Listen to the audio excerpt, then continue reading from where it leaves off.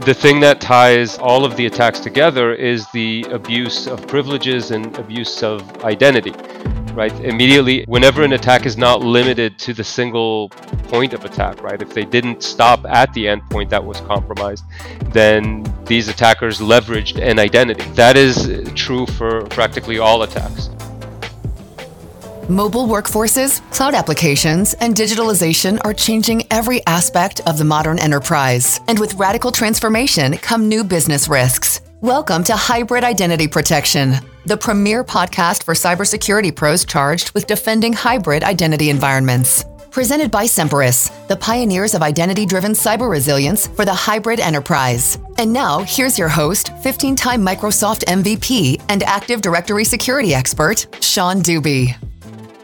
One of the biggest challenges in today's complex, layered, and hybrid computing environments is figuring out who really has access to what.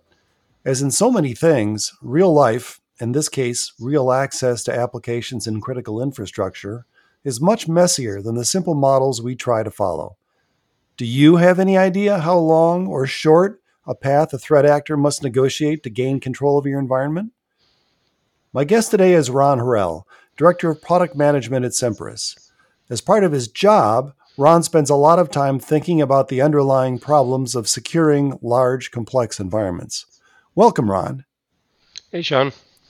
So why don't you tell us a little bit about what it is that you have to do to think through all of this? So my background is I started out as a pen tester about 20 years ago and went into security management and have been doing various types of startups ever since within cybersecurity. And throughout the years, the challenges have changed in what we call them. We talk about them a little bit differently, but one challenge has kind of remained the same throughout the whole time, and that knowing at any single point in time who has what actual privileges over what types of assets, right? And where sets of privileges can combine together into attack paths, basically, that an attacker can leverage to get at whatever their objective is. That has not changed, and it's with us since AD basically was implemented. With hybrid environments, it's being exacerbated because the complexity is just growing. And that is a challenge that arises from complexity. It's easy to manage access when you have 10 users and 2 applications, but when you have hundreds of applications and over thousands of users of all different types, and those are spread out across multiple identity platform, the complexity becomes immense, and the challenge of doing things like zero trust, which where you need to assess for each login. Basically, you need to assess the user and their level of privilege. It's an immense challenge for most organizations. And that's really what I spend my time thinking about and trying to find solutions for. So to that point, a few years ago, Microsoft updated its security best practices for privileged administration to account for this increased complexity, the fact that both users and applications can now be anywhere, not just on premises in a trusted network using a single IAM system. Microsoft calls it the enterprise access model. Can you explain what the enterprise access model is and how it compares to the old administrative tiering privileged access model that we're familiar with on premises? Yes, so the enterprise access model is the evolution of the tiering model. It was designed to address the hybrid environments or even cloud environments. In a way, it abstracts the tiering model. Basically, it takes what we knew as tier 0 and redefines it as the control plane, regardless of what specific identity platform you're talking about. You could be talking about just cloud or hybrid. And then tier 1, which was the server administration, is now split into the management plane, right, for IT management, in addition to the data and the workload plane. But again, this is an IT management plane. And then tier 2, which was the user management, is now split into users and applications, right? So user access versus application access for PIs. Basically, it's still about how to manage privileged access and how to kind of tier or look at the different types of privileges. Right. Okay. But the idea of the model is that it comprehends more than just a single identity system. It can encompass multiple identity systems, right? Not just Exactly. Azure Active Directory. Exactly. As you described in the enterprise access model, the I guess I'll call it the EAM, it depends upon the control plane, which in a hybrid environment is Active Directory and Azure Active Directory, sort of as a combined identity system. And that enforces the zero trust policy in the model. But the thing I think is intriguing is that for the 90% of organizations that base their hybrid identity on Active Directory and then project it into Azure Active Directory, is the fact that AD itself isn't a zero trust system. Doesn't this mean that it's still relevant to include the older admin tiering model on premises in one's analysis, in one's security analysis? That's a good question. So applying zero trust approaches on AD is a challenge. AD, when you say AD isn't a zero trust system, it wasn't designed to make decisions or contextual access decisions, right? You have users in groups with specific ACEs and ACLs, and that's what you have, right? You administer that, but basically the model is fairly static, and that's where the original tiering model came in. It's a very good model. I mean, it is how AD is still administered today, or the best practice for administrating the on-prem AD is still through doing admin tiering. So in that regard, it is still very much relevant. When you are defining your trust model and your access model within on-prem AD, you're still using admin tiering. It's just that now tier zero should be seen in the context, in the wider context of the control plane, right? Especially when you look at it in the hybrid context. And then, as Microsoft described it, tier one, which were your server administrators, that gets split into the management plane and into the data and the workload plane. And tier two, which were your user management, that now splits into users, but also applications. So applications are a type of user in that regard.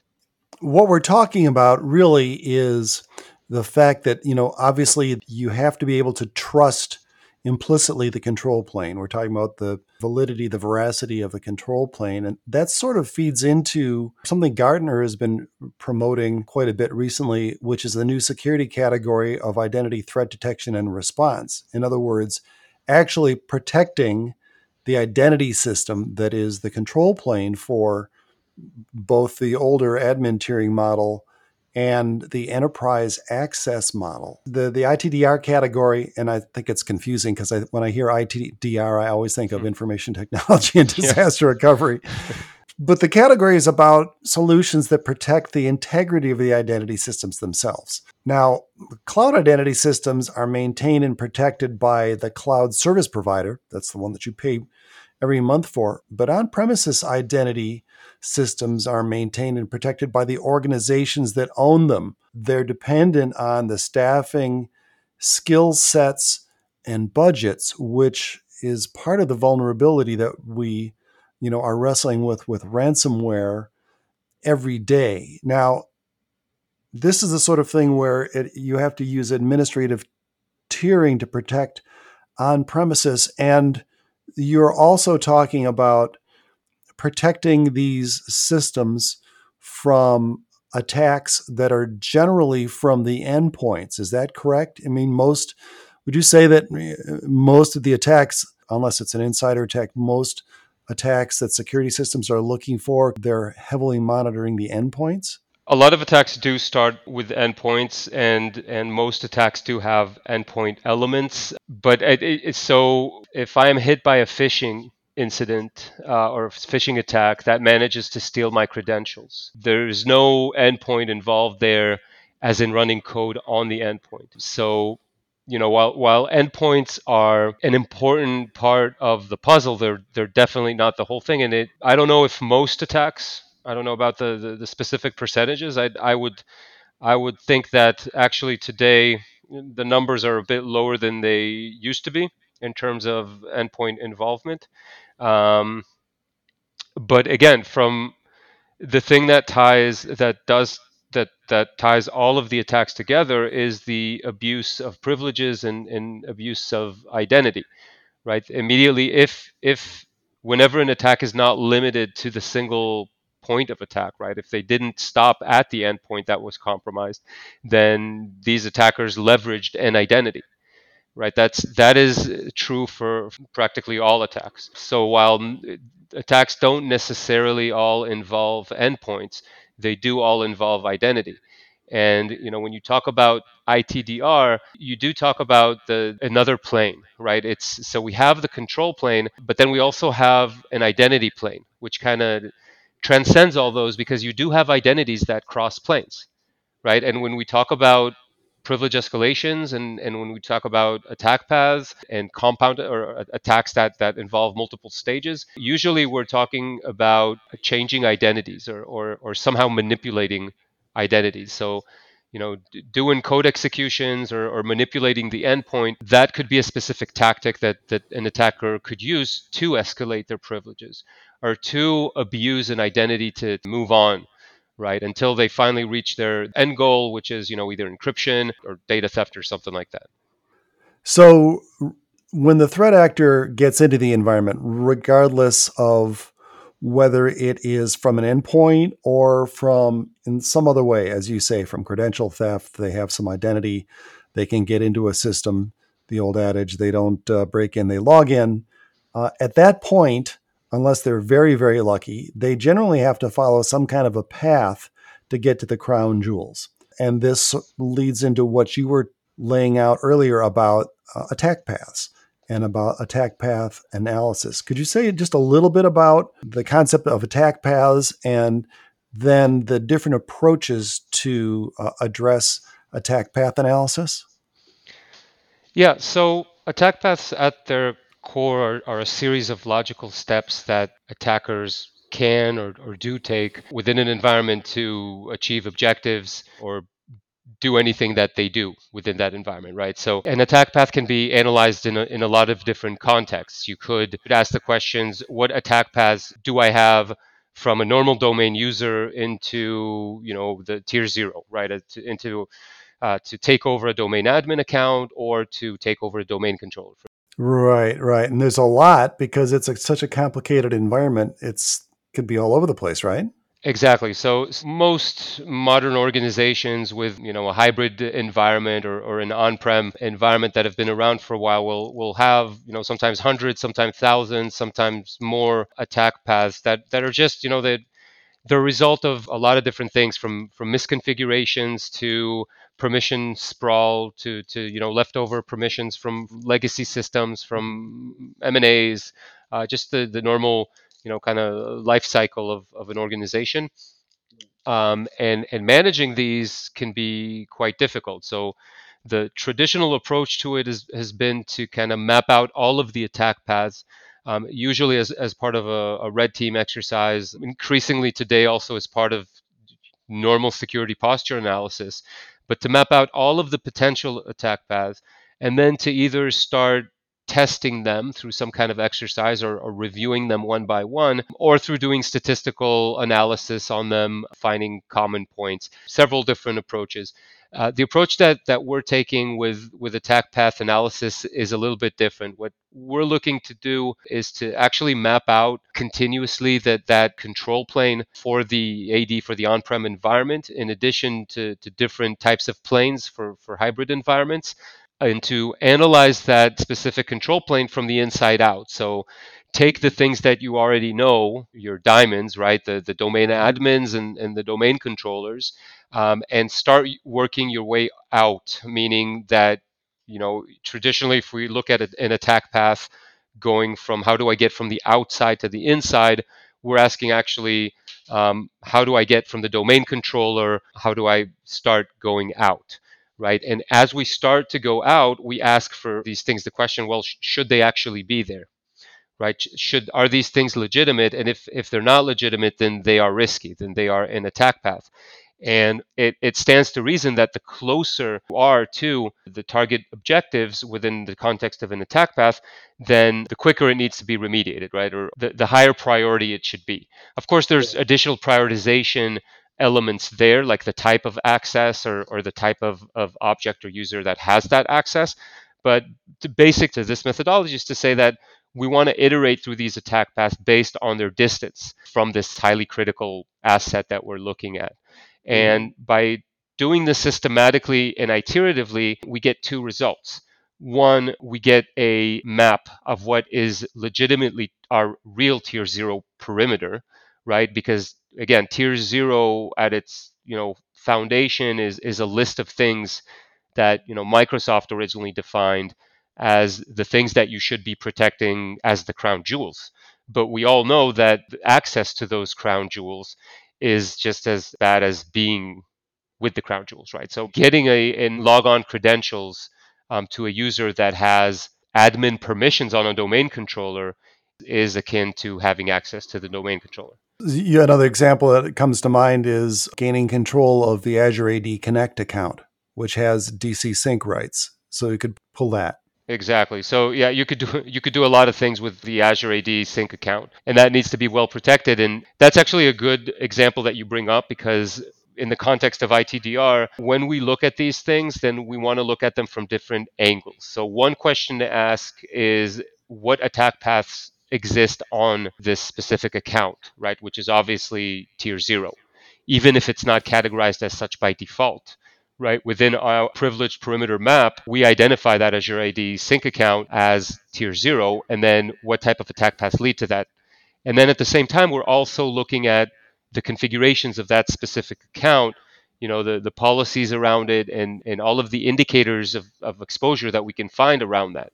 And by combining those, we can get a real risk map or threat map, both to that specific asset as well as to our control plane in general, right? So to our tier zero. And that way we have the holistic view that we need to really manage the security posture around it and make sure that there's no identity exposures that lead into tier zero.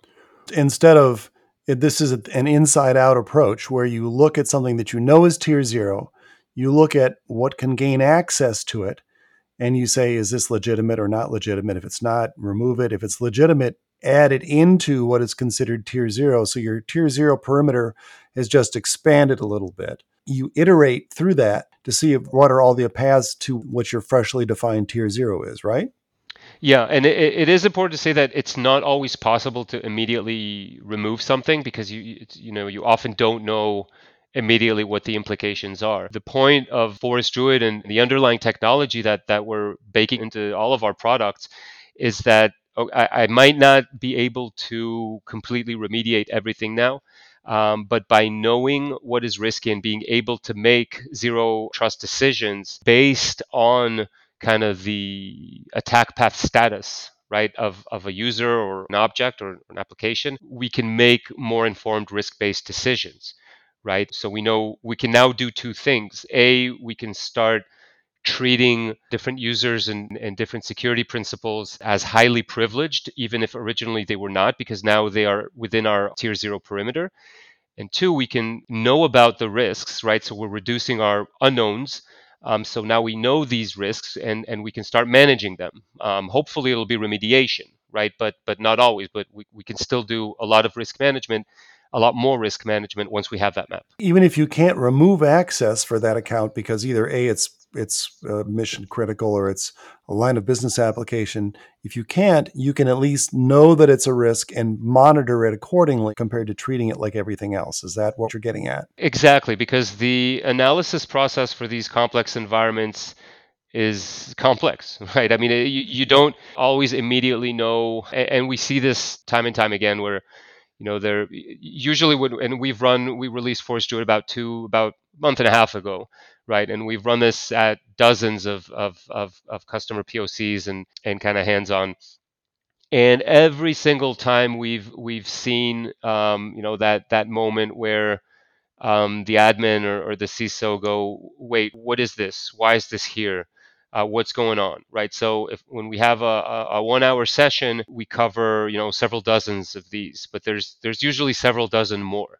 And it'll take time, and just because of the dynamic nature of these environments, this gets run iteratively, so it's not just a one-time thing. So you'll run, and of course within our products it'll be continuous, but Forest Druid can be run, once a week, once a month, and then you want to do the analysis and you want to understand why this attack path is there. Hopefully you'll remove it. And again, one of the things we did with Forest Druid is we're doing experimentation with a lot of visualizations, right? So we've taken kind of a 3D graph approach. You could have a lot of and we do get a lot of differing opinions about it. Some find it extremely useful and very easy to kind of spot choke points and clusters of users and transitive trust issues and groups, which are, within groups and the problems that are pretty acute to AD.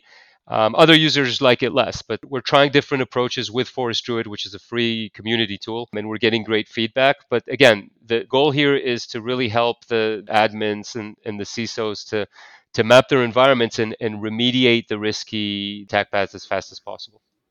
Well, you've mentioned it a couple times, so let's step back and why don't you tell everybody about Forest Druid? I mean, so this is a new tool out of Semperis. It's a new free community tool out of Semperis. Okay, so yeah, in line with the Semperis product culture of taking the technologies that we build into our products and kind of building a version of them that can be used by the community, right? That for us, and I'm talking here as product manager, it's really getting feedback, getting community feedback, seeing how our users use it. It's the most valuable thing we have, and the more the better.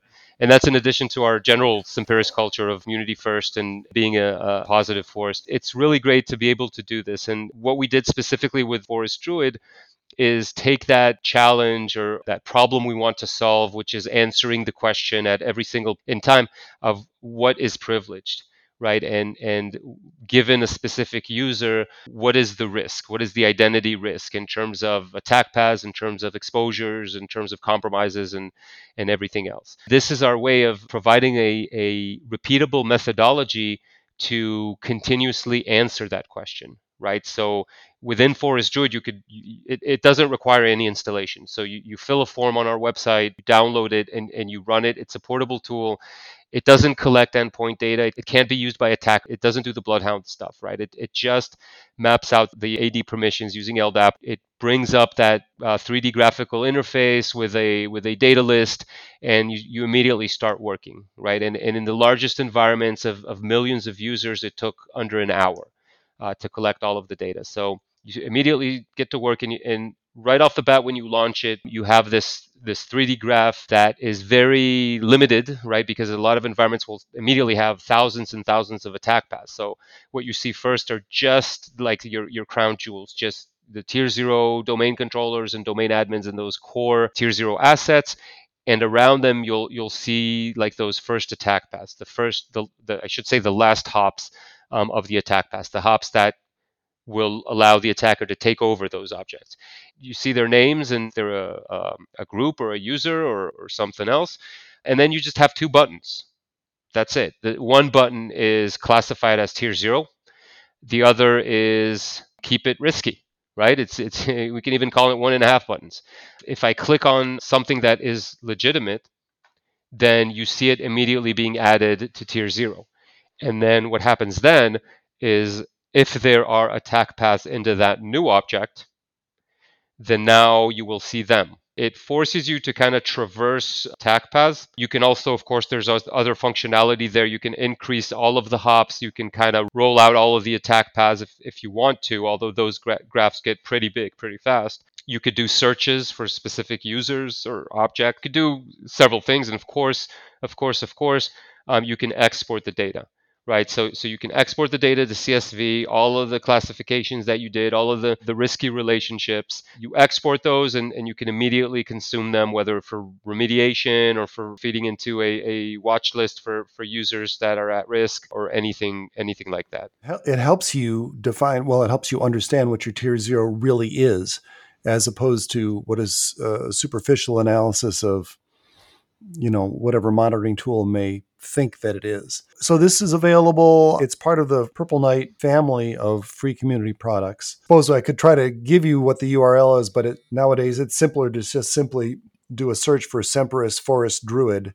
What we're talking about and where this stitches into the ITDR category, I guess you'd call it identity threat detection, identity vulnerability to help protect your identity systems. You can't protect what you don't know, right? So within ITDR detection and response, part of that detection is contextualization, right? Because we're getting so much signals from so many different places. Once a user pops up, a series of events pop up. Right, being able to tell, is there an attack path traversal going on? Is this user, well, first of all, is this user part of my control plane? Right, until today, a user might have been compromised. You might have gotten endpoint signal or some failed login signal from an account, and you thought it was just a normal user account, right, or some low-level admin or something like that. But lo and behold, now you found out that it actually has a very short path into tier 0. That would change your playbook, your response playbook. To just pull an example out of the air, a compromised user or a user with some activity on it that has administrative rights to a group policy that happens to be applied to the default domain controller's OU, which then is a path for the threat actor to gain control of domain controllers. Exactly. So when you find something like that, the first question is, should that even exist? Right. And it might be that it does exist because, or that you know about it and it still exists, either because it is, you need it for some reason, or you just haven't remediated it yet. It doesn't mean, even if it has not been remediated yet, it does not mean that we cannot still monitor for it and detect whenever that privilege gets exploited. And access to that user should be considered high-risk access. Thanks for joining us on the Hybrid Identity Protection Podcast with Sean Dubey. Be sure to subscribe at Apple Podcasts, Spotify, or wherever you like to listen.